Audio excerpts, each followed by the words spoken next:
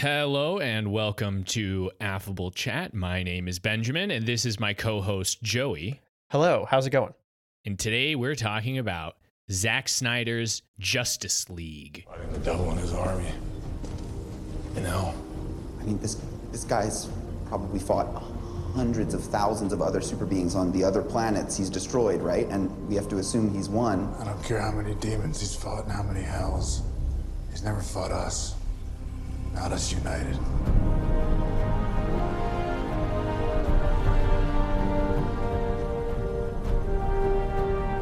This is a dark, Zack Snydery American superhero team-up extended director's cut deluxe. Directed by Zack Snyder.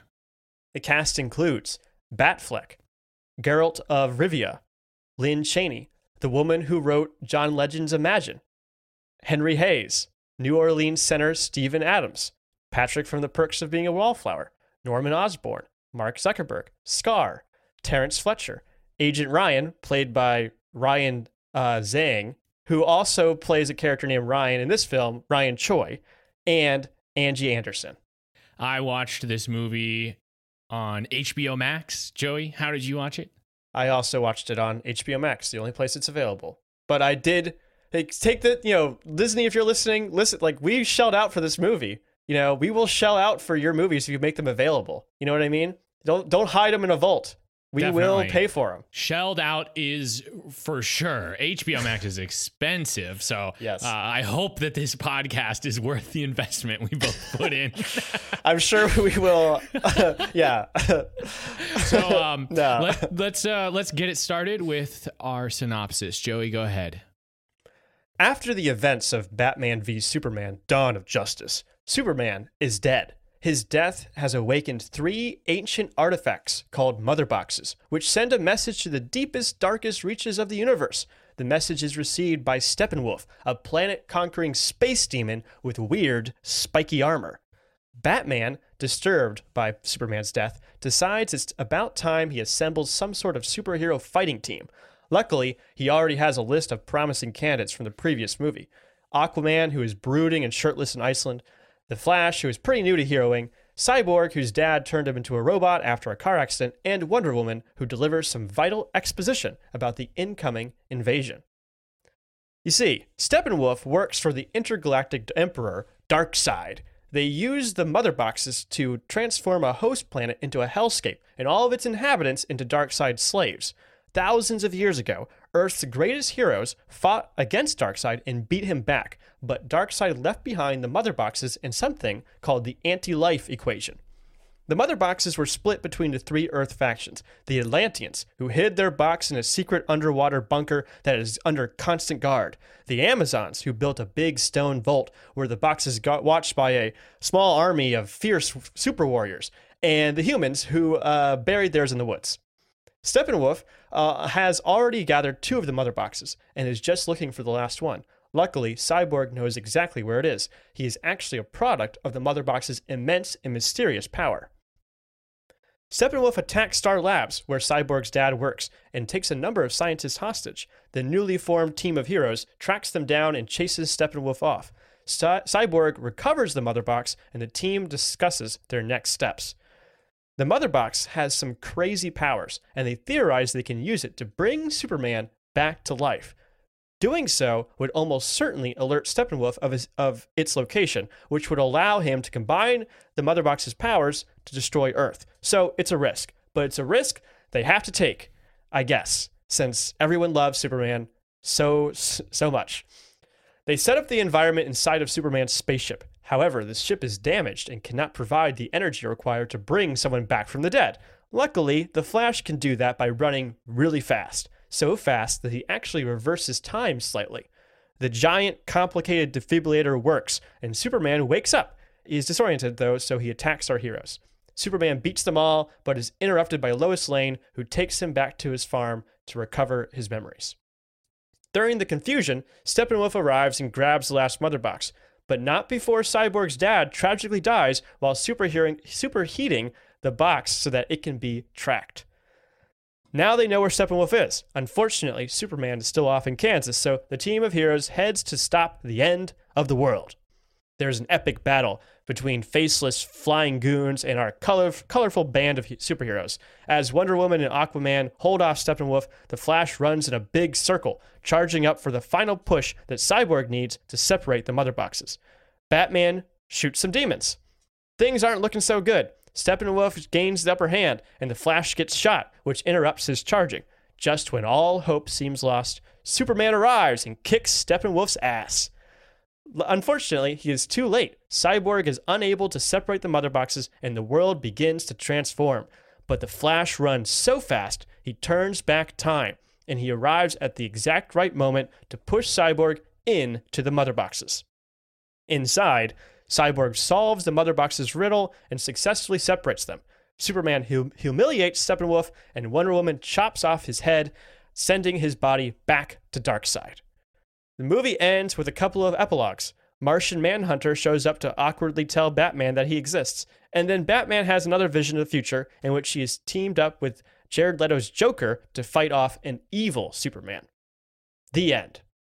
Wow. And it didn't even take 4 hours to tell the story. And it was just as entertaining.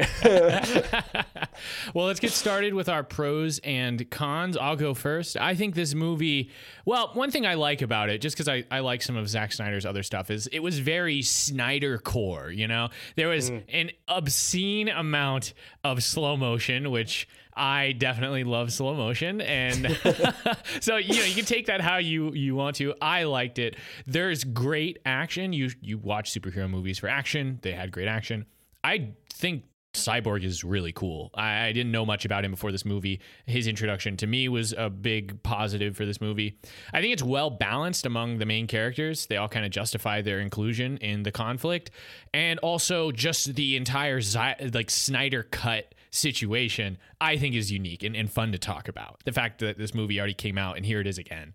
So those are all things I liked. What about you, Joey? Yeah, I agree with all of that. It was engaging despite its length, I think. The structure was optimal for streaming because it divided up into little chapters, which made it easy to take breaks and stuff, which I thought was good. There was a climactic ending that really paid off for me. And like you said, Ray Fisher's Cyborg was really compelling. He was definitely one of the best parts of the movie. And I love The Flash, and I love seeing The Flash do Flash stuff. So that was a big pro in my category. What about cons? What did you not like about this movie?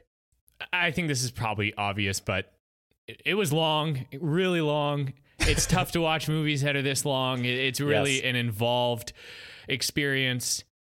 And the reason this is a con, I think it's also something you can take advantage of, having the opportunity to make a movie that's this long. But there were definitely parts that I thought were unnecessary. And for that, I say it's too long. And then the other con, my other major problem with this movie is the bad guys are boring. I didn't care. Kill waves of faceless enemies. I don't care. I'll talk more about that, but it was boring. Oh, yeah. What about you? What did you not like? Steppenwolf is meh. Darkseid sucks. That's how I feel about this. Yeah, I agree that it's longer than it needs to be, but I stopped thinking about it as a movie at a certain point and started thinking of it as like a limited series, and that reframing really made it a lot more palatable to me. And it was actually engaging throughout for me. There was some points where like, wow, this is kind of dragging, but it was not constant, and I was definitely not looking at my watch the whole time, especially not at the end, which I have ddone for movies that are shorter than this. So it's pretty cookie cutter superhero team up movie. Honestly, this movie is like 4 years too late, honestly. The story is bland. I don't really care about Superman at all. He's not dead for long enough for me to care about him being dead.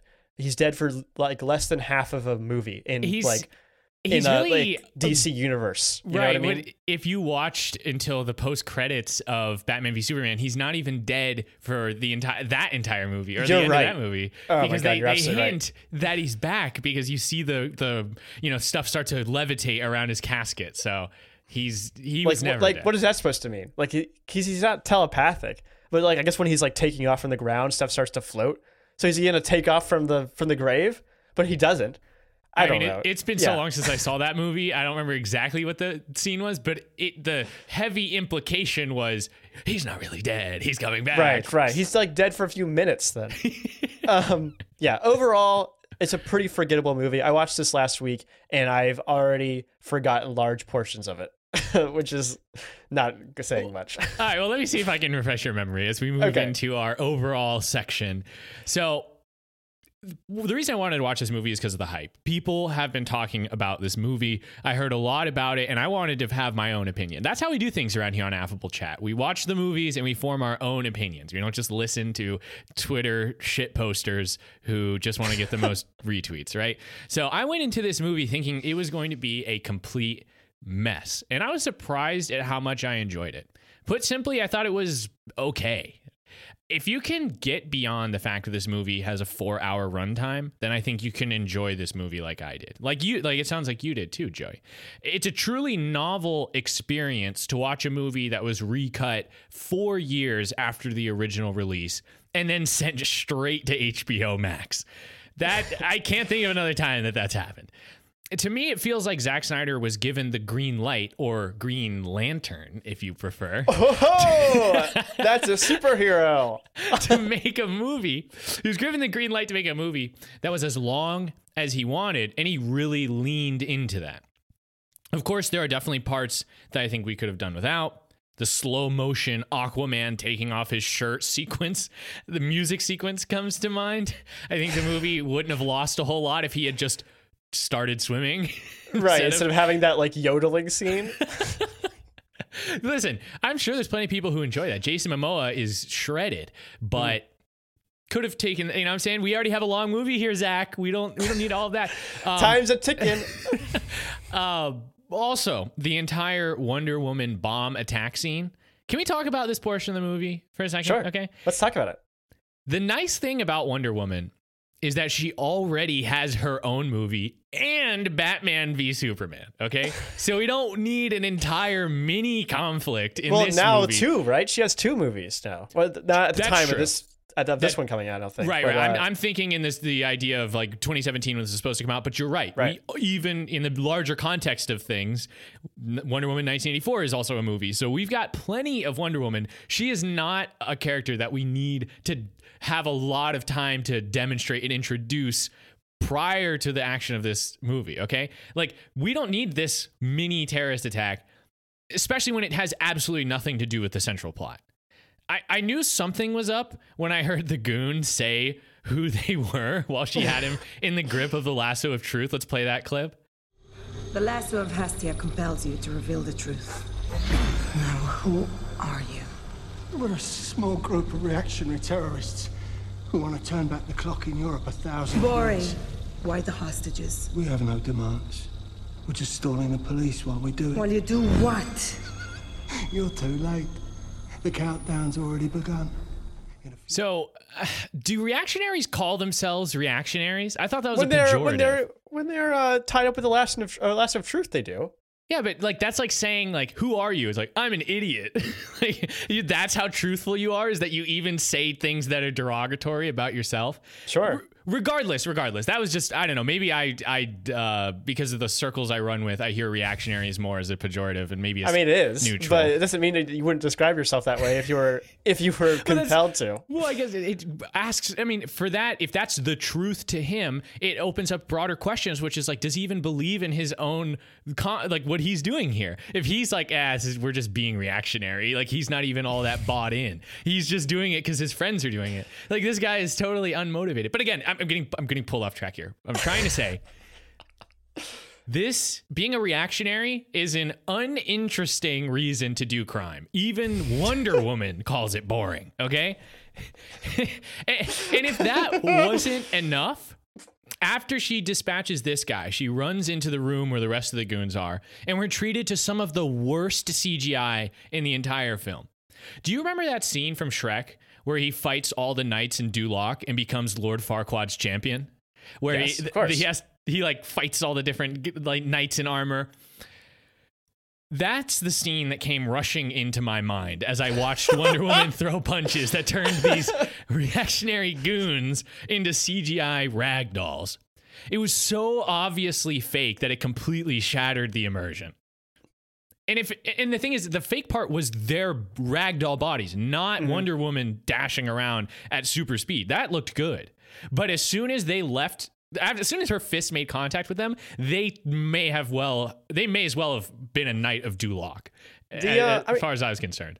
The whole movie kind of had a weird tint to it. Like, it definitely the CGI did not seem like it stood up that well, honestly. And like, it kind of has that same, I don't know, Zack Snyder, like, like lens to it, where everything, like 300, where it's like almost rotoscoped, where like everyone's like, there's the saturation is turned up, or like it's so high or whatever that like you can see all these details and it makes it look fake, even though it's pasted onto actors.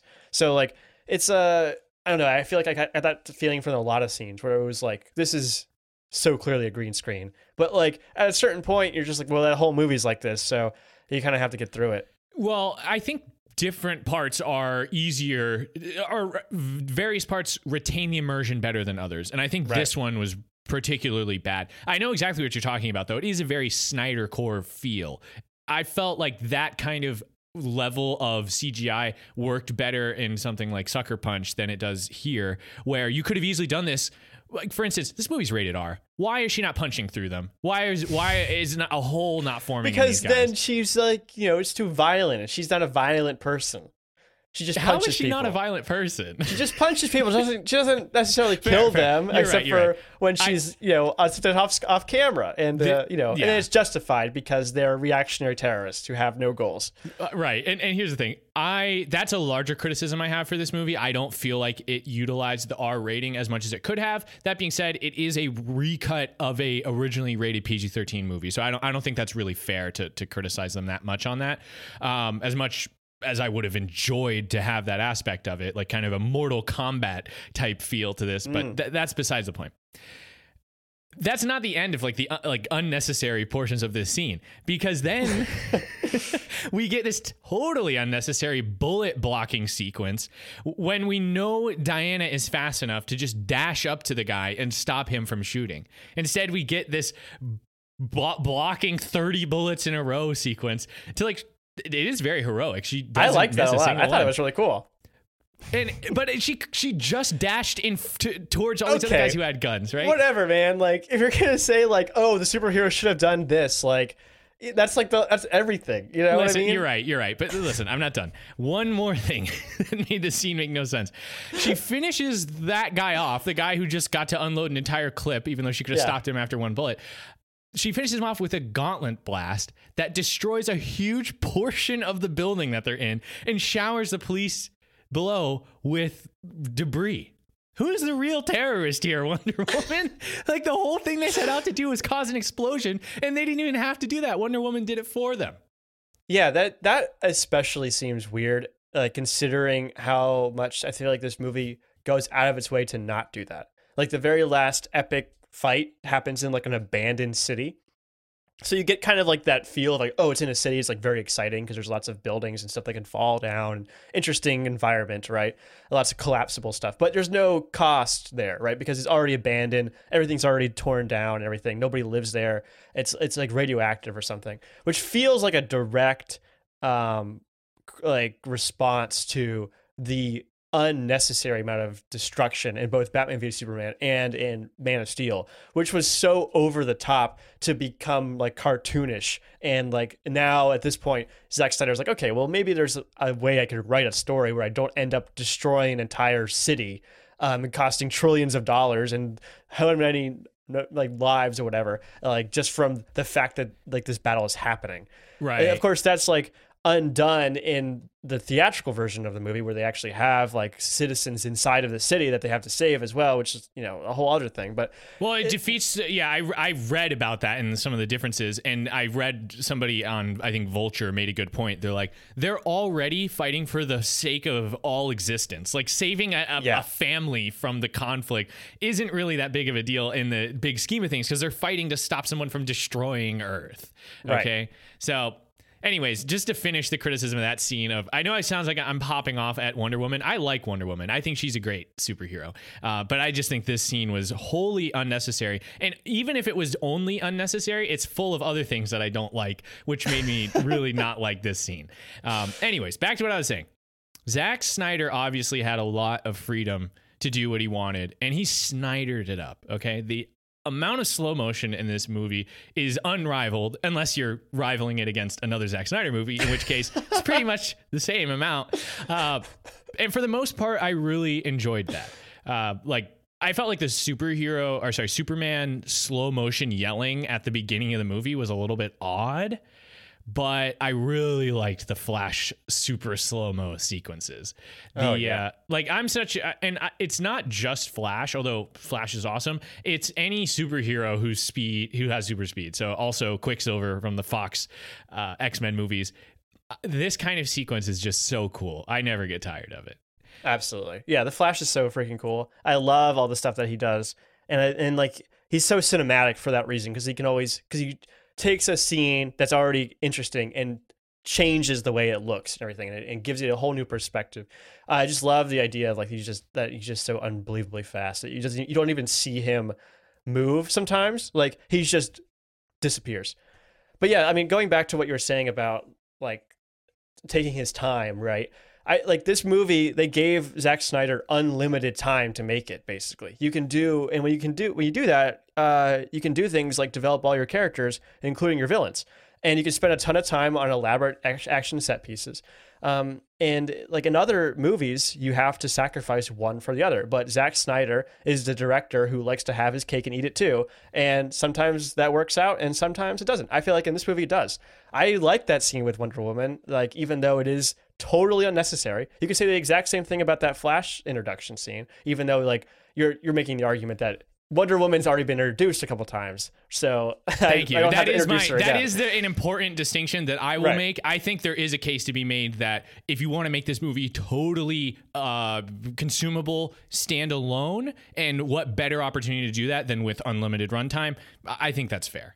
But it's just an action scene that. There's no going into her backstory. It's not saying where she came from or why she's here or why she's not with the other Amazons or anything. They don't bother to explain all of that stuff. They've already done that. They're just showing you, okay, remember, Wonder Woman's in here and she's awesome. Don't forget that. Because again, you have to think about action and how action is telegraphed. You have to establish a certain amount of stakes in order for you to show how powerful your heroes are. Something that this movie never does, which I think is to its detriment, is show just how terrifying the parademons are to individual people, right? Have some cops trying to fight with Moth and the bullets don't work, or they just tears them apart or something. It's they're super strong and super vicious or something. And then you put that up against, you say, oh, now there's 1,000 of them. Oh, and now they're fighting Wonder Woman, and Wonder Woman's fighting them off easily. Oh, wow, she's so strong compared to this other guy who I saw who wasn't as strong. And I can calculate how strong she is. This is a scene that does that. It calibrates Wonder Woman's strength against our other heroes by showing, where she is in that kind of hierarchy against reactionary terrorists who you can accurately estimate their abilities, I guess. Yeah, bring me something I'm familiar with. Yes. Exactly. Yeah, so, okay. I don't know. I that's the thing is this movie is going to be long. Right. So he might as well make it interesting in some ways. I feel like he does a pretty good job of taking the time that he's given to do everything that you would want to do as a director. Sure. I feel like that's the thing that's always in the background that we never really hear a lot about is directors are always I wish this movie was longer. The director's cut is always longer, always has more detail. And then the studio came in and said, ain't no way, we can't do it that way. We need to cut it down. But it's always the director always has a grander vision for this, and for that to actually come to fruition in this is pretty rare. And for that reason, it's kind of special. Yeah, no, it's one of my favorite things about movies is they're insanely collaborative, and that can be to its benefit when you are able to have great producers and composers, actors. You can bring all these talents to the table, but then you also have collaboration to your own detriment, where the studio says, "No, you can't have that," or too many cooks. Exactly. So. But I guess just to push back a little bit, I think that your idea of having Wonder Woman do something against the parademons and show that she's more powerful than humans in that way, at least is connected somewhat to the central plot. This just felt like this could have been some sort of teaser scene that came out before the movie or something like that. It just seems so disconnected from the rest of the plot. But I don't know, maybe I'm being a little bit of a wet blanket. No, I think it makes sense. Yeah. But anyways, I do want to agree with you saying that like the action was great. I genuinely like it was the the core reason why I loved watching superhero movies is to watch superheroes do badass stuff. And like the scene where they fight Steppenwolf to rescue Dr. Stone, where they end up getting flooded at the end, that scene was awesome. We got to see all the different superhero badassery, and then also the finale scene was also really cool. And so I think it's just good, fun, well executed action, and you got to have that from a superhero movie. I don't know. Here's the thing though. I feel like it's overstayed its welcome at this point. Like this would be really cool back in 2017, maybe, but now after the Avengers has concluded and we've had all these different like epic, like world-ending fights and stuff come together in both Infinity War and then in Endgame, right? Like those have become like the epitome of superhero fights and stuff. And this movie does not up that ante. It barely umps the ante from the superhero fight at the end of Batman v Superman, which has a whole bunch of different scenes and stuff. And one of the scenes that people love is that scene where Batman comes in and beats up a bunch of guys near the end of the movie, which you don't really get a lot of Batman-centric action in this. He's kind of relegated to the sidelines as the more powerful heroes are taking up most of the direct action. Right. So I totally agree with what you're saying, but I will throw Batman a bone for all the grappling hook action. We got as soon as I saw that grappling hook, I was like, oh, Benjamin's going to love this. So much grappling hook. Yes. So his greatest superpower besides being rich is grappling hook. It is though. That's the thing, is it's so accurate. It's we know this from all the episodes we've done on Batman movies, that we joke that his superpower is being rich, and that does a lot of his benefit. That is to his benefit in a lot of cases. But his real supernatural ability is his ability to manipulate grappling hooks, and he does it like more than a couple of times in this movie. Yeah. So, that is probably the best of Batfleck right there. Which honestly, I'm not a big Batfleck guy, so I think that's as positive as you're going to get from me when it comes to him. But okay, I think you're getting to something a little bit larger here, which is you can't have the DCEU without like the automatic comparison to the MCU. And I think you're exactly right. This movie is way too late. You can't do an epic superhero team up movie anymore because it's been done to such a degree that it's almost undoable again. It's trite at this point. It's like it's too soon and too late. It's both of those things, you know? Yeah. And like it's not as if these heroes are that much different from each other. You know what I mean? Wonder Woman and Aquaman have very similar powers when they're on land. You know, it's not all that different or interesting. Superman is kind of the same way. He's, built up to be more powerful and stuff. But honestly, as soon as he shows up, everything gets boring. That's always how it is. He is the worst superhero, and the worst part of this movie as well. The Flash, I think, and Cyborg, I think, add a certain element of like interestingness to it. Cyborg, unfortunately, by his very nature, is just kind of like hacker man, and like he has the same powers as every hacker in every heist movie, which is it's a security system. I'm in. Sorry, I just screwed up our script. Well, hold on. Let me pump the brakes a little bit, okay? Because I do want to talk about the characters in general. Because like I said earlier, I felt like we got a healthy amount of each of our main characters, and everyone's inclusion felt justified, which I think is a good thing. It doesn't always, capital J, justified.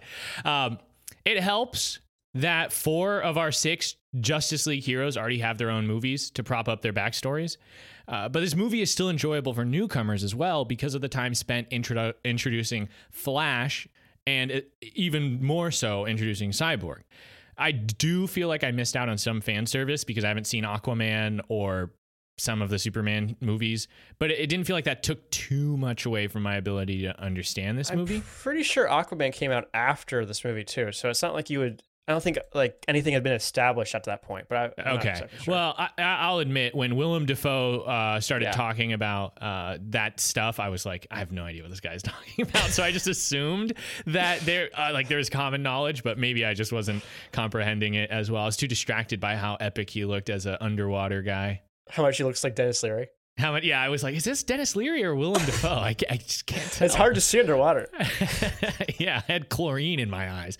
But anyways, I do want to praise the Cyborg in general, okay? I knew who Cyborg was from Teen Titans, but I never learned anything about the real Cyborg, which I guess would just be adult Cyborg. Although I've been told that this isn't his canonical origin story. They changed it for Justice League for the DCEU. I really liked the way that he was shown or portrayed. Like his backstory is good. I'm glad that it's fleshed out and he gets all this opportunity to be introduced in this movie. Like at first he gets in trouble for hacking into the school system to change a disadvantaged girl's grades, which is foreshadowing. Then he balls on Wisconsin. Like it goes a little bit closer to home because I'm such a football weeb that he actually plays against the real University of Wisconsin. He breaks a tackle, like breaks a sack. Then he hurdles another tackler, breaks 2 tackles, and then an additional tackle before diving for the pylon to get GCU the comeback win. Okay. Then, if that wasn't enough, we get the most melodramatic empty chair reveal of all time to show that his dad missed the game. I mean, it was so just melodrama turned up to 1,000 with like everyone's happy, but then dramatic camera pan, slow motion pan to empty chair, and his reaction where he's like, no, like my But dad's Dad out here." didn't see it. Does it mean anything if Dad didn't see it? Yeah, like were they even broadcasting this college football game against Wisconsin? And which I thought was hilarious, a laugh out loud moment for me, but also effective for telling the story, I think, in an abbreviated sense. Then a car wreck kills Mom and him, and then Dad turns him into Cyborg. And this is where I especially like his backstory, using the powers of the Mother Box, which means he's made out of technology that in the movie they say is so advanced that it is basically magic. And this is the kind of power that puts him on par with the rest of the Justice League. And to me, this is important because if he was made out of human tech, then he wouldn't be so overpowered. He wouldn't be on par with them. It's a great answer. He'd be constantly having to upgrade, every 2 years and getting new like limbs and stuff. And like he would have to get blue screens and like have to crash all the time. And it'd like constantly be rebooting because he can't process information very well. He just likely has like a big like Xbox logo on his front. Yeah, he would be Cyborg by Microsoft. Right. He would be programmed to stop working after 2 years so that they have to buy a new one. Exactly.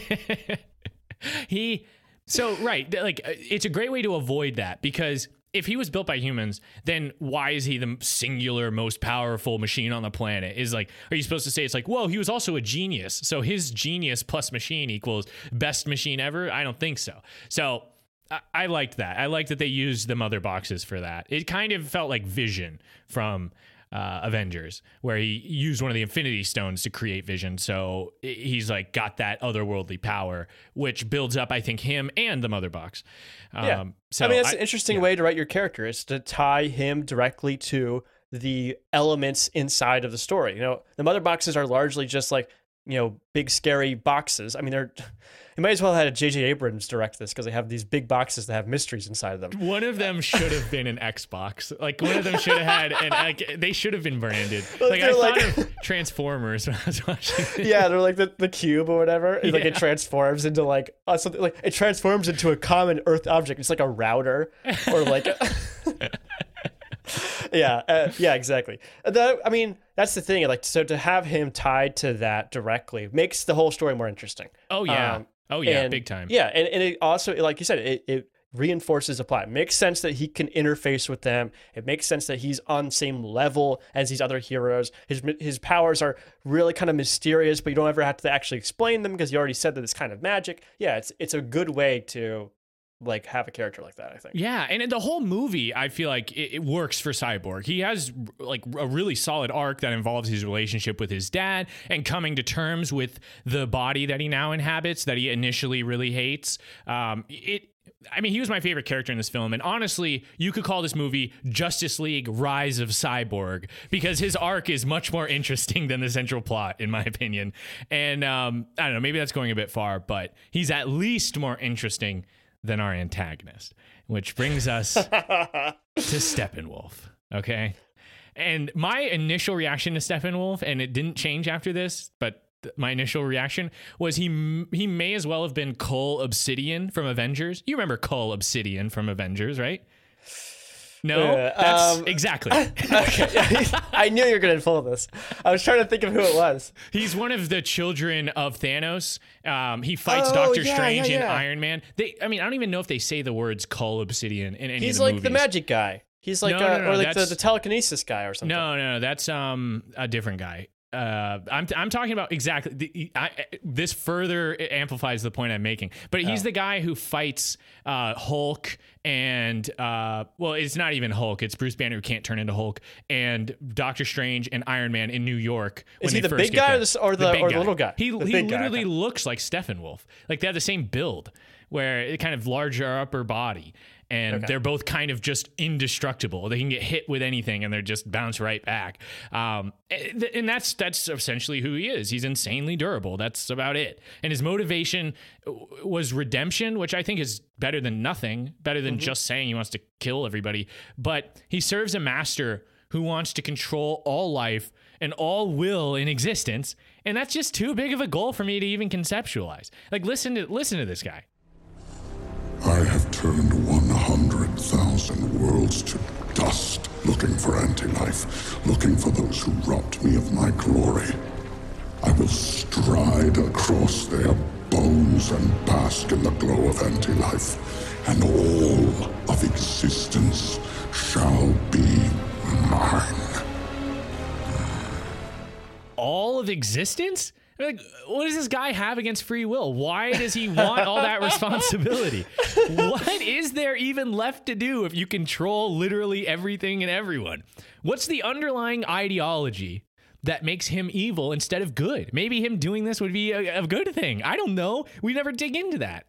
When you have such a mighty force of heroes, you need an equally mighty foe. So I understand the temptation to make somebody with the power of just total annihilation, but it's boring. At no point am I tempted to empathize with the bad guys. I can't, because I favor the idea of existence. Sue me. Yeah. You know? Here's the thing, okay? This movie would be so much better if Steppenwolf was actually able to beat the Justice League without Superman, and the Justice League wins anyway. Like, they have to be more clever, sacrifice more, or just get lucky. That's like real tension. You know, when he's up there and he's about to he's just beat back Wonder Woman and Aquaman, and he's about to attack Cyborg, and Cyborg's like tied up with the mother boxes. Flash has been shot, so you know he's not going to be able to make it in time. And Steppenwolf's like circling there, like he's getting ready with his axe. I'm like, I was on the edge of my seat. I was yelling at my TV. I was like, do something. He's right behind you. He's going to get you. Like, that's like real, that feels like real tension. Throughout the movie, you kind of they built up Steppenwolf as, like you said, very durable in things. And he's got that big axe, and he seems like he's pretty knowledgeable in combat or whatever. But they still like beat him back, you know, like they still hit him a few times, and he's still not ready for all their attacks. So it feels like they kind of have a shot, but it's kind of a distant shot. Having kind of, as soon as Superman arrives, then the whole thing is ruined, you know, but like, him by himself would be an interesting enough villain simply because he is a good foil for our heroes. Like, he can take on all of them, and he's tough to beat. You know, he's not all that interesting of a character. He kind of looks interesting, but he's, you know, other than that, like, I feel like there's an opportunity there to make this kind of a really tense movie where there's a lot on the line. If you like let that kind of situation play out. Which, of course, they don't do. Well, am I wrong for asking for motivation? Like, I understand, like, redemption in the eyes of Darkseid is pretty good. It's almost there. But who cares? What is it? Is Darkseid gonna kill you if you don't redeem yourself? Like what? Like I don't understand what Darkseid's motivation is besides just total and complete control of the galaxy, which is just what are you, Emperor Zurg? Like give me more than that. Well, okay. Here's the thing, like, if they were focused more on Steppenwolf and like built him up more as a character, even if they had Darkseid as kind of something else, but like just referenced, and he like just talked to Desaad or whoever, and Steppenwolf was going through some sort of crisis of himself and like trying to figure out how to get through this or whatever. I feel like that could be interesting. Bringing Darkseid in, I agree, doesn't benefit the story much. All it does is say, oh, there's more out there, which is annoying. And I think Darkseid sucks. Now we're building to something else, right? Yes, which may never happen. Yes, well, Darkseid does suck, okay, because he's built up to be like the ultimate enemy. He's the Thanos of the DCEU, and again, it goes back to it's impossible for this movie to stand on its own two legs. It's always going to be compared to the MCU. It's difficult not to. But then they have the flashback exposition, which is an absolute blast of exposition. It is like, listen, I'm going to tell you everything, and it shows us that Darkseid has been defeated in the past, and we can expect a similar result if we just have a team up, and we'll be able to defeat him again. There's nothing to fear. So he's not even that compelling of a big time villain either. Yeah. And I think it's so annoying that they're like, Earth is the only planet that Darkseid lost. And now Darkseid doesn't know where Earth is. You know, like... I was drunk when I tried to invade Earth. That's why I lost. Yeah, I was drunk. I didn't really mean it. I just woke up. I was like, what is this gash? My shoulder is killing me. What happened last night? We tried to invade Earth. What? Oh, what? Man. I need to stop drinking. To play off. Yeah, I mean, okay. Darkseid sucks. He's one of the Justice League's most famous big bads. I've seen him show up in a couple other like Justice League things. But he's basically just a big mean dude with laser eyes. You kind of see it in one of like the dreams that Superman has, but like his whole thing is he can like shoot lasers out of his eyes that like bend around objects. So like it can follow you around or something, and he can like do all sorts of stuff, which is kind of a cool thing, but it's like you really have to suspend disbelief because then everyone's like blocking light essentially or running away from light, which is again not really possible. So I don't really know what to make of that exactly. Unless they're actual projectiles, in which case why do they look like lasers? I don't know. Well, that scene you're referring to happens when Cyborg gets a premonition right before they bring Superman back, because there's two like future visions that I can think of, which is one's the epilogue and then the other one is Cyborg's premonition right before they bring Superman back, and he says no, and then Flash is like, did you say go? But what was that premonition? What does that mean? Because when I first saw that, I was like, oh my gosh, this is first off, this is literally Tony Stark in Avengers foreseeing Thanos killing all of them. Yeah. Which happens, by the way, spoiler alert, that Thanos actually does kill the Avengers. So I was like, oh, okay, so Darkseid's going to win. So Darkseid is going to do something like that. But then that doesn't necessarily happen. Maybe it happens in a future movie, but does that even matter anymore? Is this next movie going to come out? It just felt like a needless distraction or a cheap way to build, anticipation by being like, look, everyone's going to die in this movie, and then it just doesn't come back to that. I mean, exactly. I mean, it's just there's no answer to that question. It's the classic problem that every movie since the Avengers has, which is that they want to be the Avengers and they want to be the MCU. So they're going to put in all these little Easter eggs, and all the fans are going to be like, oh, I love that this is in here. You know, the only people excited to see Darkseid are DC fanboys who are just projecting other stories that use Darkseid well. They're not using Darkseid well. Nor like in the comics, I think, and in the Justice League cartoon, he's like kind of purple and blue. He looks more like a robot. I always thought he was kind of like a robot, I think. But this one, he's just kind of a big gray thumb. Like he's so bland and uninteresting. At least like Thanos is purple, and voiced by Josh Brolin. Like he's got some sort of charisma to him. Darkseid is just like a big gray dude. Like he's not interesting. He's totally bland, and he's totally unnecessary to the story. He gives some motivation to Steppenwolf, but not enough to make Steppenwolf interesting. Right. And all he is just a tease for something that may never happen.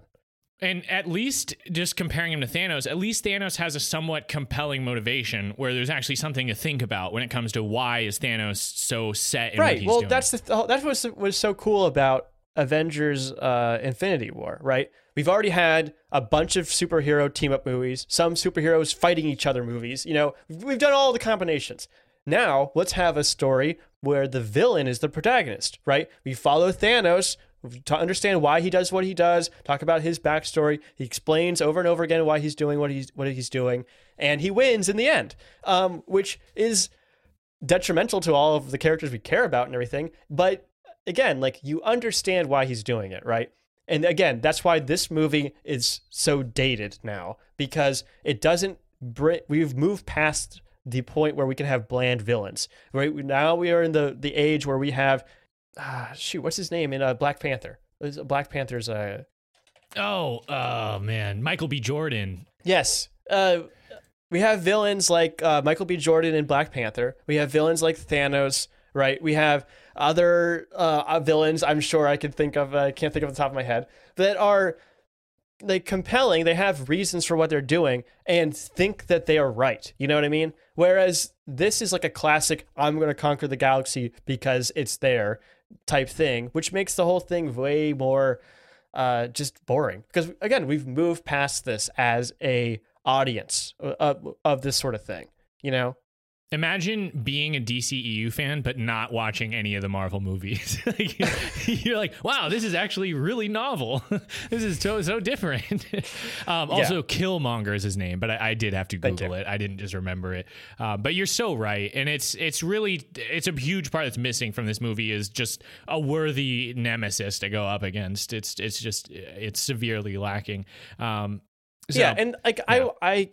feel like it's hard. I don't want to be like, oh, well, this movie isn't as good as the Marvel movies, so therefore it's bad. Like, that's not what I'm trying to say. Right, what I'm trying to say is, like, we already have a formula that works. Like, we already have a bunch of stuff that works, and works really well for a very specific set of reasons, right? This movie tries to do that same thing and doesn't do it nearly as well, and therefore fails in its goal and then fails on its own merits because it's not even trying to be its own thing.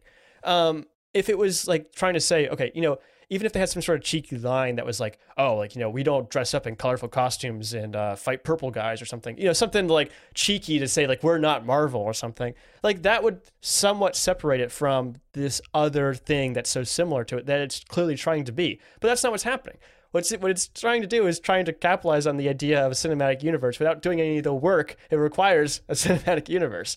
So, yeah, I just don't really have a lot of sympathy for that take, I guess. I feel like this movie is trying to do something and it doesn't do a very good job doing that. Fair enough. Well, what did you think? This is kind of switching gears, but what did you think of the 4:3 aspect ratio? Do you know why that was?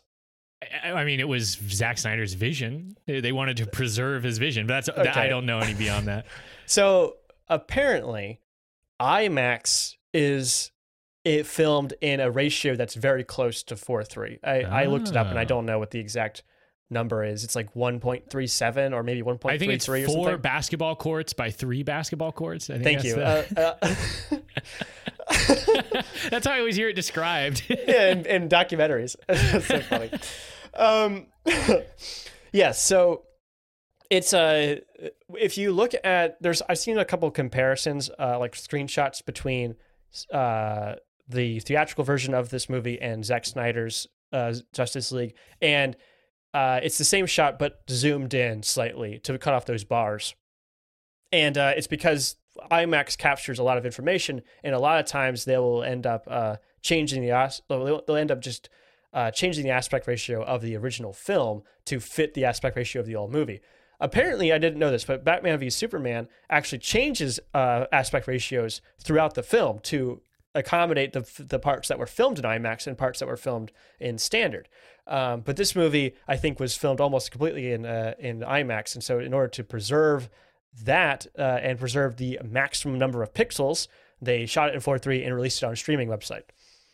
Okay, wow. So, I'm glad doesn't you knew undercut that at all. But yeah.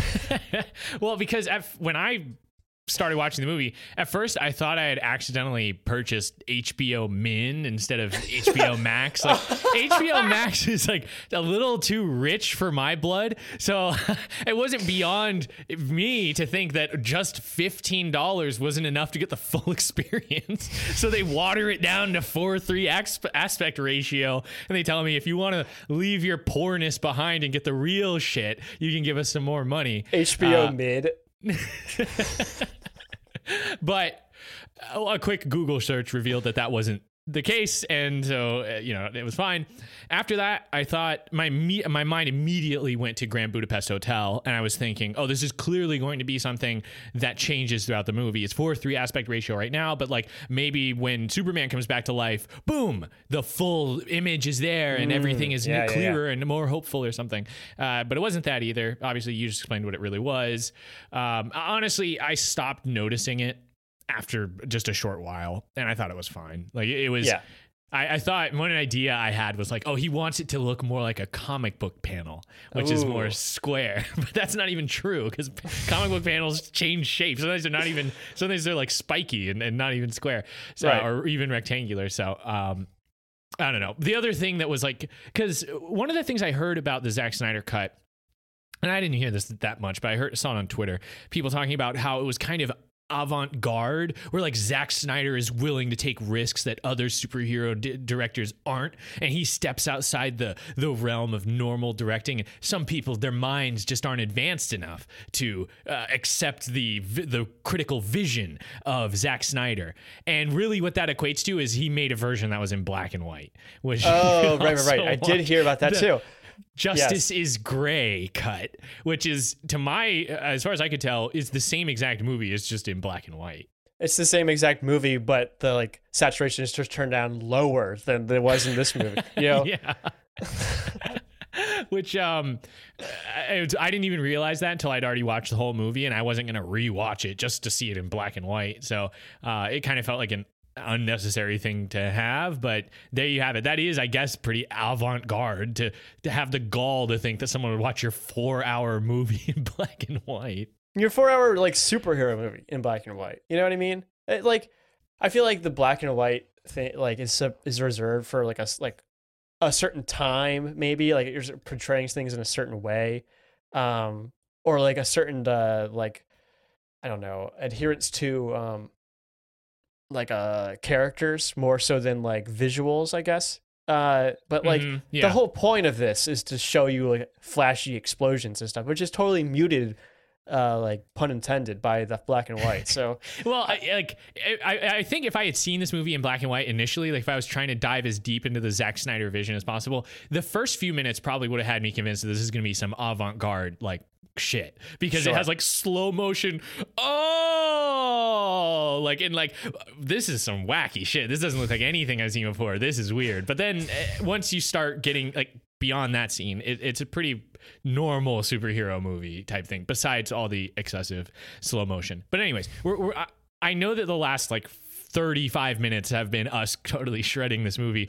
Overall, I think the Snyder Cut is a really interesting situation in filmmaking. To have a director leave a project and then come back 4 years later after it's already been released and subsequently hated, and have him take full control and make it into whatever he wants is really cool to witness. And I mean, it makes me wonder what this movie would have been like if this is the movie that came out in 2017. How would that have changed the superhero movie landscape? Because that was before Infinity War. That was before Endgame. So, these are all questions we can ask. Obviously, it's just a topic for discussion, but I do like having those discussions. And I mean, this is definitely not the best movie I've ever seen, but it's fun to talk about. It is a lot of fun to talk about. I mean, it's interesting. The history of the movie is interesting. And I kind of want to get into that now if you're ready. But I have so much I want to just.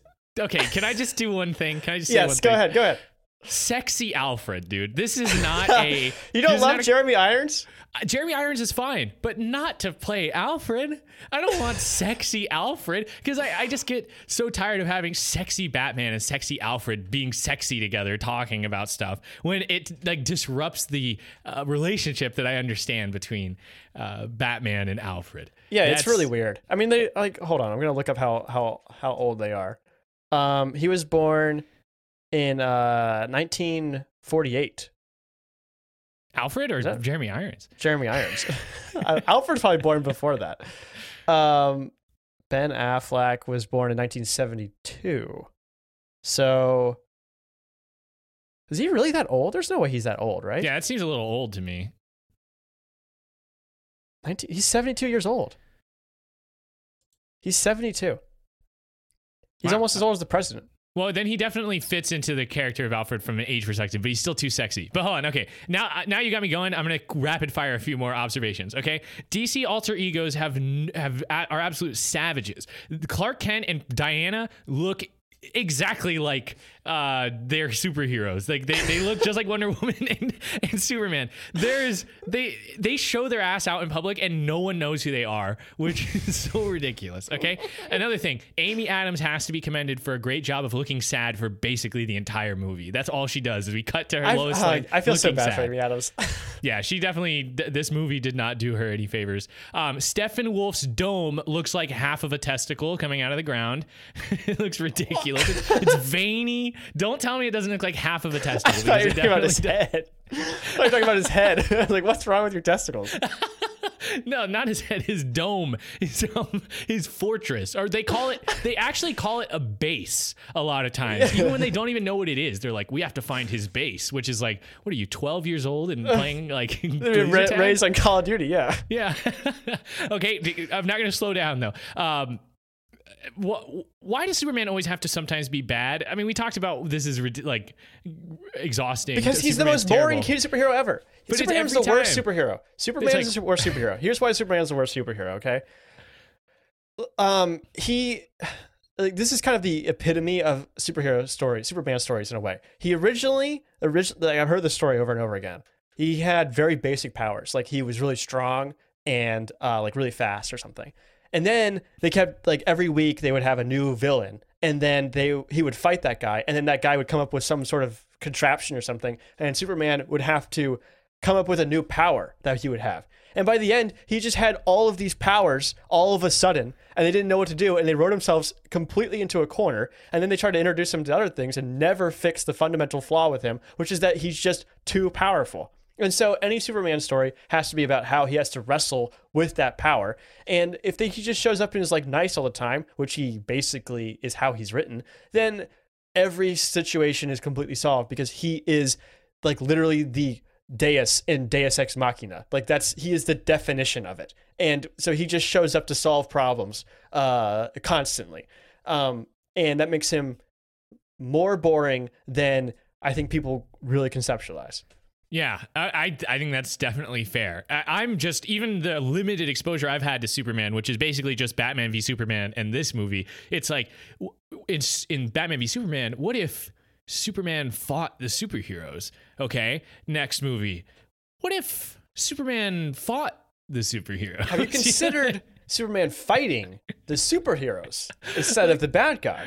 Wouldn't that be interesting? Yeah, it's been almost like 2 hours of runtime since we did that, so let's do that. Okay, and then I just want to finish up these last few observations. I guess this is my last one.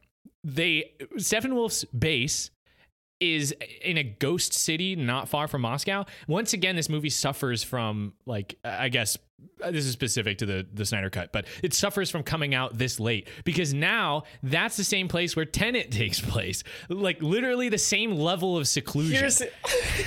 Here's the other connection to Tenet that I made. The anti-life equation. It's like some sort of like rune that's written on the thing. I feel like Zack Snyder and Christopher Nolan know each other. They're friends, and like Christopher Nolan produces some of these DCEU movies. So I feel like neither of them understand what algorithms or equations are. They think that they're like physical devices that you can use to destroy things. That's hilarious. Oh my gosh. Okay, I'm fine with that. That's good. Let's move on to our cool Easter eggs. What do you got? Okay, so the history of this movie is very interesting. It is more interesting than the story we saw on screen, I think. And I want to give you a trigger warning for suicide. I want to talk about the events that led to this movie being released the way it was. So this is not a complete timeline. There is a really good Vanity Fair article that I kind of skimmed through, and a couple other articles I read that I recommend you check out. That's very interesting. So in May 2017, Zack Snyder steps down from making the Justice League because his daughter commits suicide. She was credited at the end of the movie. It says for Autumn. That is reference to her. It's really tragic. And he took up a lot of time to grieve, which was the right thing to do. And I think everyone agrees with that. So then they brought in Joss Whedon, who directed the first two Avengers movie, to finish the movie up. He was actually currently working on Batgirl when they asked him to take it over. So he's pretty familiar with the DC universe too. Apparently, Whedon is a real dick and is really was really unprofessional and abusive to his actors. And there's this thing that just came out a couple of days ago, a interview with Ray Fisher talking about how he felt marginalized by Whedon and by other people on the things. And he went toe to toe with these guys. The whole thing is such a mess. I don't even know who to believe at this point. All I know is that Ray Fisher stood up for himself over and over again when he felt like he was being slighted, including to Jeff Johns, who helped write Cyborg in the first place, like telling him because Cyborg, the character in the Justice League, was kind of co-written by Ray Fisher. Like they consulted with him over and over again about how they wanted this character to be portrayed. And so he felt very, very connected to this, not just because it's one of his first roles, but it's also one of the first black superheroes on screen in a big major movie. So he felt like he had a duty to uphold and was very connected to the character. And when Joss Whedon wanted to make changes to that, he felt very slighted by that. And whether or not that's fair or not is kind of up in the air, but basically he felt like he was being ganged up on by all these executives. And he felt like he was just like a no name that they could just push around. And it was it's really sick, honestly. But apparently Whedon treated the other actors equally bad as well. Anyway, Warner Bros. Wanted the movie to be shorter, and there's a real economic reason for movies to be shorter, and 4 hours was just too long. The studio gave Whedon approximately $100 million to conduct reshoots. I saw that number floating around a lot when this was originally happening, but I couldn't find any good confirmation of that. So famously, some of those reshoots went to fixing Henry Cavill's face. It's because Henry Cavill was shooting Mission Impossible 6, and he had this glorious mustache in that movie. And he refused to shave it for the reshoots for Justice League. So a significant amount of money went into editing out his mustache in the reshoots. And I just watched the theatrical version again today. And if you're paying attention to his top lip, it's freaky, especially in the scenes that are shot later. It's so weird. It's just such a weird thing to look at, and it's only get weirder as time goes on. Anyway, so the movie was released and it flopped. It was a critical and commercial failure. And this is where the conspiracy started. There was lots of fans had this idea in their head that Snyder's vision of the movie was pretty much done and was just sitting on a hard drive somewhere, ready for final touches and release. They basically thought this because the production had been interrupted so late. All of the shooting had been completed. So they thought, well, obviously it's done. Pretty much, he just has to put in the final, little cuts and stuff, and then he can release it. But there was no evidence that this was the case, and there's no evidence that a Snyder cut existed at all. And even if it did, why would Warner Brothers undermine one of their most expensive movies ever and release it? There is actually kind of a precedent for this, believe it or not. There's Ridley Scott's Blade Runner. Has a ton of different versions of the movie. There was a theatrical version that had a voiceover, and then Ridley Scott released another version that had different scenes and no voiceover. There's a whole bunch of other versions too. None of these versions, I feel, fix Blade Runner's most fundamental flaw, which is that it's dreadfully boring, but that's my opinion. And this happened almost a decade after the theatrical cut was released of Blade Runner. So the Snyder cut remained kind of just a meme for a while. Like any online fan base, there was a lot of elements of toxicity attached to the group, but it was really fueled by this idea that there was a better movie existed, and these fans weren't served what they were promised, essentially, right?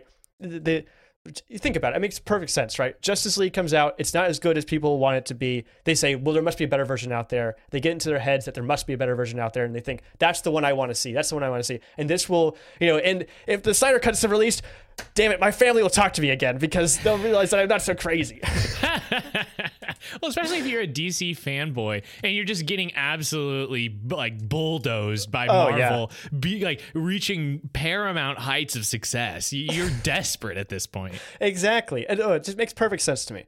But then something weird starts to happen. Actors from the movie start to confirm that they've seen the Snyder Cut, that it actually does exist. And then Zack Snyder says it exists. I couldn't find the exact tweet because I didn't have time to look it up. But he said something like, he had like a hard drive or something. He said, is this the Snyder Cut? Does it exist? Of course it does. Something like that. Oh, that's such a good reveal. And then okay, so it exists, right? But the studio would never release it, right? Well, everything changed when the pandemic hit and the lockdown started. Movie studios started scrambling to release anything they could, and the Snyder Cut became an opportunity. So Warner Brothers gave Snyder $70 million more to finish his vision of the movie. They did that in early 2020, and that is the version that was released this year in March 2021. Wow. I heard that they didn't use any of the shots from the Justice League shoots. Why have I not heard that before? It's so funny. Oh, really? I got to shout out. Kuz gave me that one. That's Justice League. That's so good. That's how he's been referring to it. There's the Justice League and then the Snyder Cut. Those are the two movies. That's so funny. I believe that. Well, what that means is that this version, the Snyder Cut, didn't have any of the Henry Cavill mustache weirdness. Right, which but it did have like some really good other Jared Leto weirdness. That whole epilogue scene, I think, was filmed after in this other session too. Well, I didn't notice it when I was watching it, but somebody pointed out that they were never in the scene together. They like shot it in different sections. So. Well, when I was researching that scene, I saw that there was a teaser scene that they released from that same shot, and it was the Joker saying, "We live in a society," which is so. Of course, he says that. It's too on the nose. Like when they had. Is that even his line? Really? Isn't that Heath Ledger? Like who's credited with like the society memes, or is that Joaquin Phoenix, who's like the society Joker? I'm not even. Well, I know he definitely is the society Joker, but I don't even know who says that. Like, I don't think anybody says we live in a society. I think that's it's an just online a meme thing. Yeah, but like it's not Jared Leto's Joker. That gets attributed, like that gets put next to, exactly, which is why it feels so cheap to have him say it. And I know he doesn't say it in the movie, but like, is the epilogue, does that even count as an inclusion? Like the Jared Leto Joker just seems like such a mess to me, where it's been such a disappointment, and it's not necessarily even Jared Leto's fault. It's just like every time I see the Jared Leto Joker, I'm like, well, this movie he's in sucks. Yes. You don't have a chance to be a good Joker when everything that you show up in sucks already. And this epilogue, to me, is just a distraction. I didn't like it at all because, first off, it begs the question, if we're seeing this, did what we just saw even happen? The alternate future, which one's real? Is the Flash going to trip while he's time traveling and accidentally undo the Snyder Cut events? And then suddenly none of that matters? Why did I waste 4 hours of my life? So like none of that... that didn't add anything for me. If anything, it totally took away from it, especially thinking about how the state of the DCEU and the likelihood that most of this stuff doesn't matter at all. The way I interpreted the epilogue and the flash forward scenes is this is still yet to happen. Darkseid is going to arrive on Earth anyway, even though Steppenwolf failed, and somehow Lois Lane is going to die, and then Superman is going to go crazy and join up with Darkseid, and they're going to destroy the Earth together. That's like my interpretation of that. Okay, I can see that. And I liked what you said there about potentially Superman becoming evil. Now that is a twist. Wow, you have never seen him fight the heroes before. At this point, is Superman ever going to fight? Like, he barely fights the bad guys. This guy, I'm getting tired of this guy being such a villain all the time. Actually, I think this is a great transition into our quotable moment. Okay. So go ahead. I want to juxtapose this quote from this movie with another quote. So we'll start with the one from this movie. Away. You did it. You put the team together to fight this war. You've fulfilled your promise. But to try to do that, I mean, your guilt's overcome your reason. Not all the king's horses, nor all the king's men could. Alfred, for once, I'm operating strictly on faith, not on reason. Okay, so basically, this is a conversation between Batfleck and stupid, sexy Alfred, where Batman says that for once I'm operating strictly on faith, not on reason. He's explaining his thought process, which immediately, for me, brings me back to another time Batman described his thought process. He has the power to wipe out the entire human race, and if we believe there's even a 1% chance that he is our enemy, we have to take it as an absolute certainty. And we have to destroy him.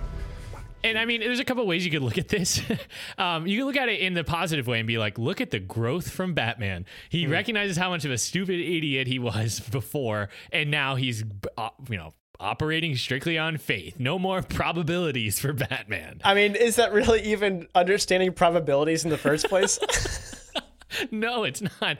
But also, the other thing you could look at it is Batman doesn't know what the hell he's doing at all. He originally was like, I'm absolutely certain of this thing that might be a 1% chance. Also, I go off of faith. Like, you're just flaccid and spineless, Batman. That's how I see you in this. And it's just more reason for me not to like Batfleck. In the theatrical, in the Justice League, there is a scene where where Superman is fighting Batman, and it's very interesting and cool and different. And he holds up Batman's face and he says, "You won't let me live, and you won't let me die," which I thought was kind of cool. You know, it was like kind of an interesting observation from Superman in this situation where Batman's like kind of wishy-washy on his feelings about Superman. So I kind of see that. He definitely is wishy-washy. I almost wish that in somebody's premonition or future version that where they show the fate of our heroes, I almost wish that they would show Robert Pattinson as Batman. Oh, that'd be cool. It's like, and I'm not sure if that means that like Bruce Wayne is dead and there's a different guy being Batman, or if it's just like he looks different now. Like that's interesting. So in the CW shows, which I'm a big fan of all the CW DC shows, they have a Crisis on Infinite Earths, and they have a bunch of different characters from different Earths and stuff, and they all come together to fight one big bad guy.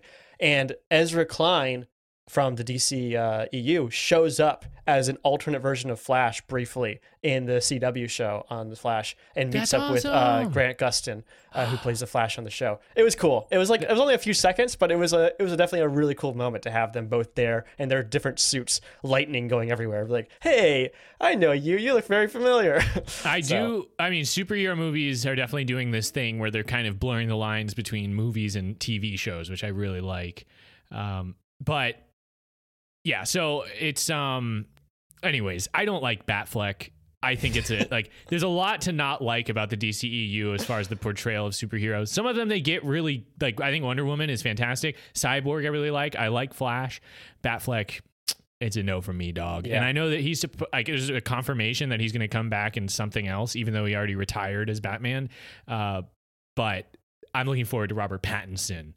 Batman. It's weird. Like, I never got that sense of scale from him that I did with other Batmans. What do you mean scale? He was the chunkiest Batman we've ever seen. If anything, he's breaking the scale.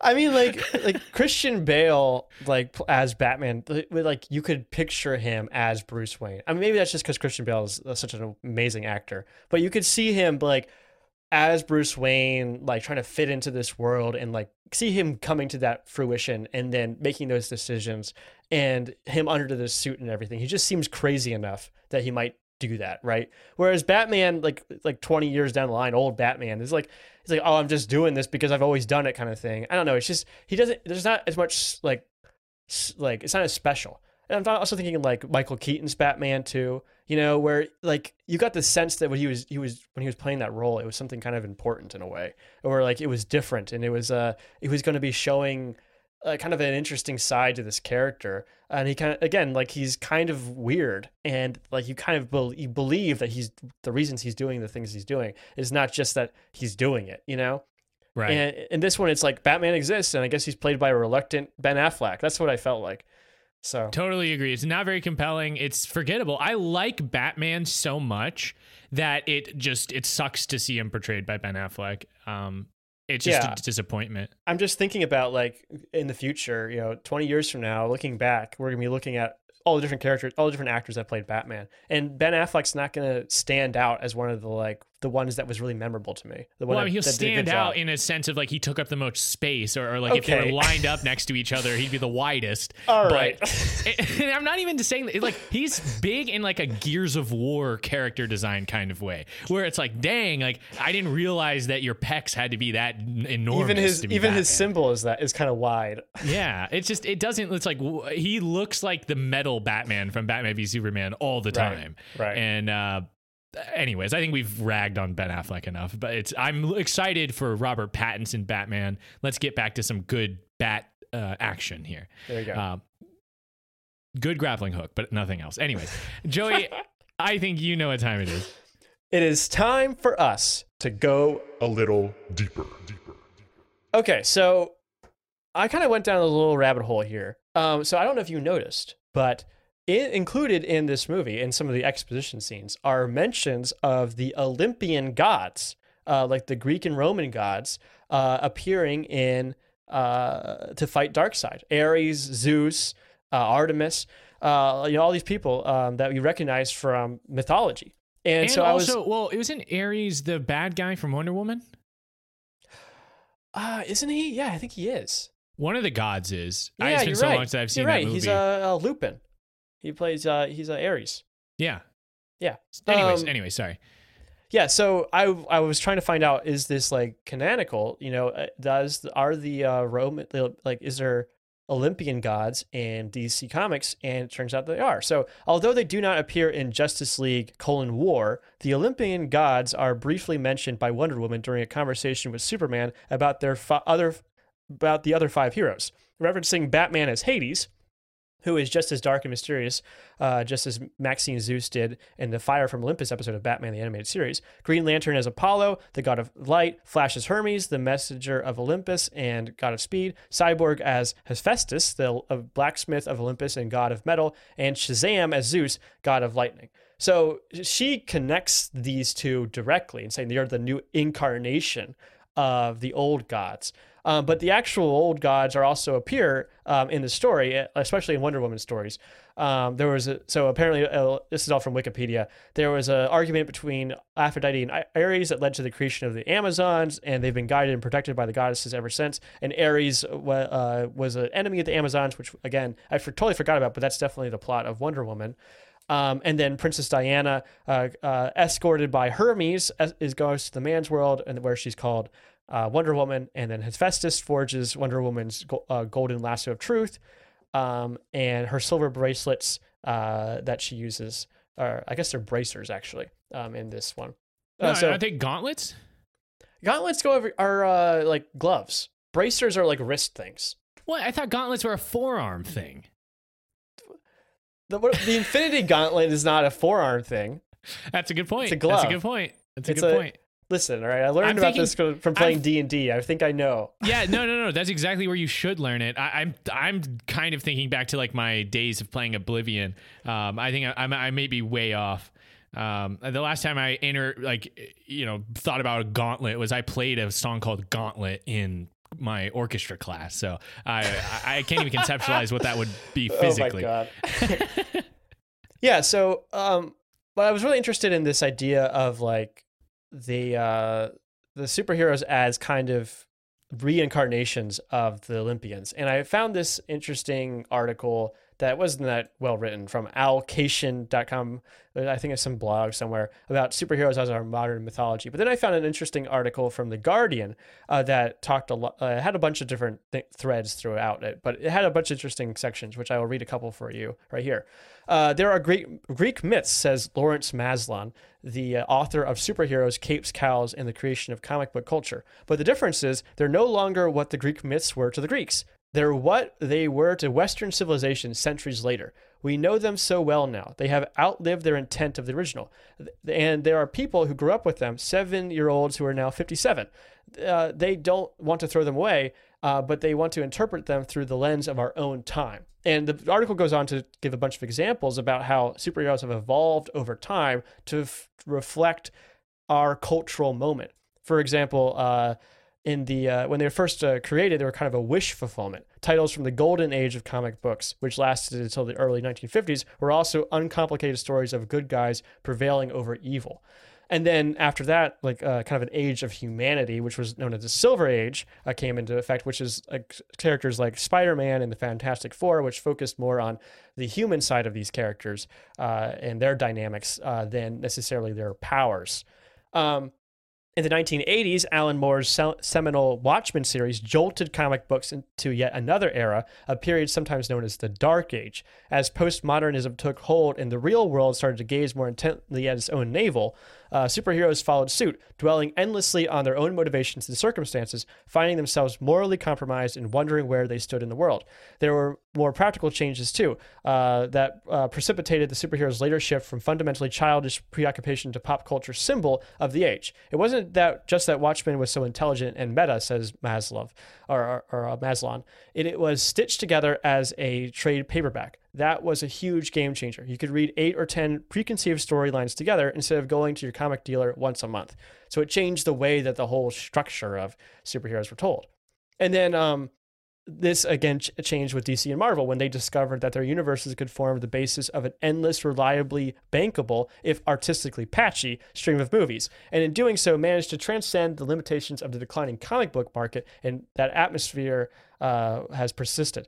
But there are more interesting things going on too. Even if the superhero remains a typically white male figure, women and ethnic minorities are slightly more visible presences these days. And a modern skepticism about authority and trustworthiness of heroes has infected our myths as well. And movies that came out that kind of reflect that are Batman v Superman, Dawn of Justice, Captain America Civil War, and X-Men Apocalypse.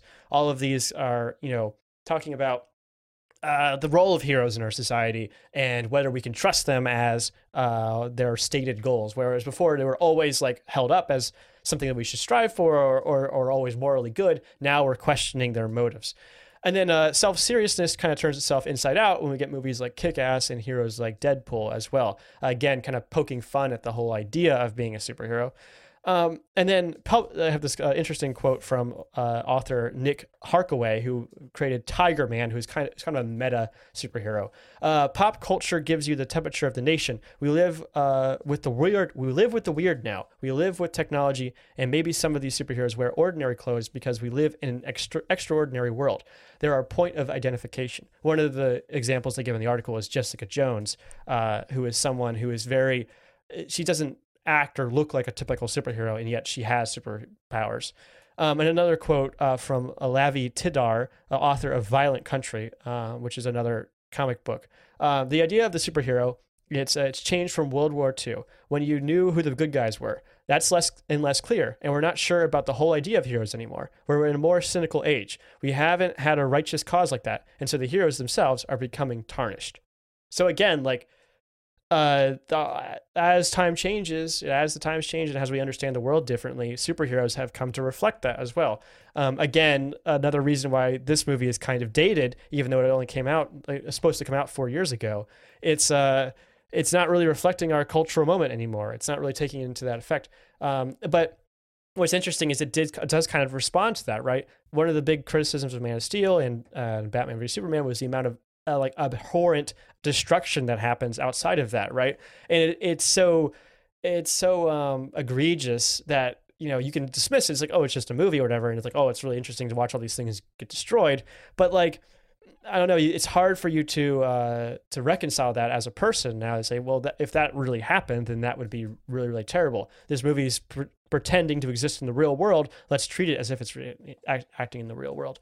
So it's it's very interesting to see how this changes over time. Oh, yeah. And I think another addition to kind of the timeline of superhero portrayal, I think an important one is The Boys and its portrayal of superheroes, because unlike DCEU, they don't care if the superheroes look like terrible people for killing civilians. That's part of the portrayal that they're going for. And I love The Boys. People I don't know. Some people are like, oh, you're watching more superhero stuff. Aren't you tired of superhero stuff? I think that what you just talked about explains a little bit of the appeal, where it's not just I watched enough superhero movies and ding, I'm full on superheroes. It's watching superheroes with the times, like as they transform, how the portrayal changes, how our opinion of superheroes changes with the times as well. Because yeah, we are in a cynical age. It's way more interesting for me now to consider that superheroes, like if they existed, what their position in civilization would be, instead of just saying if superheroes existed, then we would have someone who could do all the good. Exactly. Yeah, The Boys is a perfect example of like reflecting how we see the world now, right? And the heroes of that story are ordinary people who fight corruption, which happens to be people who have unlimited power, which is a perfect example, a metaphor for what happens in our world. And I think it's another example of why Marvel succeeded where other franchises fell apart. They changed with the times and they used superheroes as metaphors to tell interesting stories instead of just saying this is a superhero story. They're saying, okay, well, this is a story about somebody who loses everything, which is what Thor is about, right? And how he deals with that. And you put Thor in that situation and he's interesting and funny, but you're really telling a different kind of story through the lens of a superhero story. And I think getting to that point is such an important way to keep your franchise alive, because ultimately you get stuff like we watched here, which is the same as everything else. Right. And I like the idea of superheroes as a modern day mythology because there is such a rich history to it. Now that I've spent so much time with Batman, and again, I'm a cinema Andy because I haven't read any Batman comic books, but I've seen a lot of the movies. And whenever before I used to see someone who would wear a black Batman t-shirt that just has the Batman logo on his chest, I'm like, that's pretty default. But now that has so much more meaning to me in a way that is almost unrivaled for other characters that I've experienced through cinema. So I think that's really cool. And it builds every time. As sometimes it makes it worse, Batfleck, but sometimes it makes it much better when it's done well. So I like the parallel there with mythology. Definitely. Okay, well, I think that's going to conclude our discussion on Zack Snyder's Justice League. As we do at the end of every episode of Affable Chat, we will now deliver our ratings. Joey, what rating do you want to give to this movie? Re-released over and over and over and over and over and over. I give this movie a pair of glasses that completely masks your identity. And then you can go to work be a journalist. What was the Daily Planet? It had the Daily Planet. Yeah. What was the what was the side? It said on the side of the bus or something. It said the Daily Planet delivering the planet's news daily or something. Yeah, something like that. It's so stupid. Well, and then they I may have missed it, but the newspaper said something like new architect takes over bank or something, like redesigns bank. It didn't seem like that was necessary at all. Like nothing came of that. It was I saw that too. I was like, I actually went back and tried to read that to see if it was a clue to say Superman is dead or something like that. Yeah. But it definitely didn't. And then I was like, oh, I guess that's some other reference that I don't understand. I guess maybe that's some fan service. I guess I can't 100% mark it against it. But anyways, there you have it. Zack Snyder's Justice League. The hype. Did we make it under 4 hours? Aha, it is possible. Joey, what's next on Affable Chat? We are sticking with HBO Max to get our money's worth. We're going to Godzilla versus Kong. Yes, the quintessential question: who will win? Mm-hmm. Have you seen it yet? Do you know who wins? I have not seen it yet. I have seen the first Godzilla, and I've seen the new Kong movie with Samuel Jackson. Pretty good. Did you see the Jack Black Kong movie? No, no. Oh yeah. I remember that one. I did not see it. I was like, what? Jack Black plays King Kong? He totally could. And then what about, did you see Godzilla versus Walter White? Yes, that's the first one. That's the first one? Oh, okay. Do you want me to? And then what about Godzilla versus? Bad, he's barely in the movie. No. I won't feel bad. I'm Neither making fun of them of. are, but, I'm making fun of the only person in the movie ads. less than Godzilla is Walter White. Oh, wow. Well, I just remember those commercials were on right after Breaking Bad concluded. So every commercial was like it's definitely Bryan Cranston. Like, this movie is Bryan Cranston. It's definitely not going to get rid of him just 5 minutes into the movie. Like, it's totally Godzilla versus Walter White. That's right. Anyways, we'll find out. I guess just what I want to say is I'm team Godzilla. That's who I'm rooting for. # Team Godzilla. You're not returning to Monkey? I'm not returning to Monkey. Godzilla has the epic like scream. I had a Godzilla toy when I was a kid that played the sound. It was very iconic. And he's got the atomic breath, like the lasers you can shoot out of his mouth. Yeah. But I just think he's a lizard and he's cool. So I'm a big lizard guy too. So I think I might side with you on Godzilla. Right. Well, we know who we'll be rooting for, and we'll find out who wins on the next episode of Affable Chat. If you want to subscribe to us, you can subscribe to us on Spotify, iTunes, or wherever you get your podcasts. And wherever you listen to us, leave us a review, because it does help us grow. You can reach us on Twitter, Instagram, and TikTok at Affable Chat, or send us an email, affablechat@gmail.com. We also have a YouTube channel. It's called Affable Chat. Just search it on YouTube. Affable Chat is live Tuesday nights at 7 p.m. Eastern on Twitch. That's twitch.tv/Affable Chat. That's going to do it for this episode. For Affable Chat, I'm Benjamin. And I'm Joey. Thanks for listening.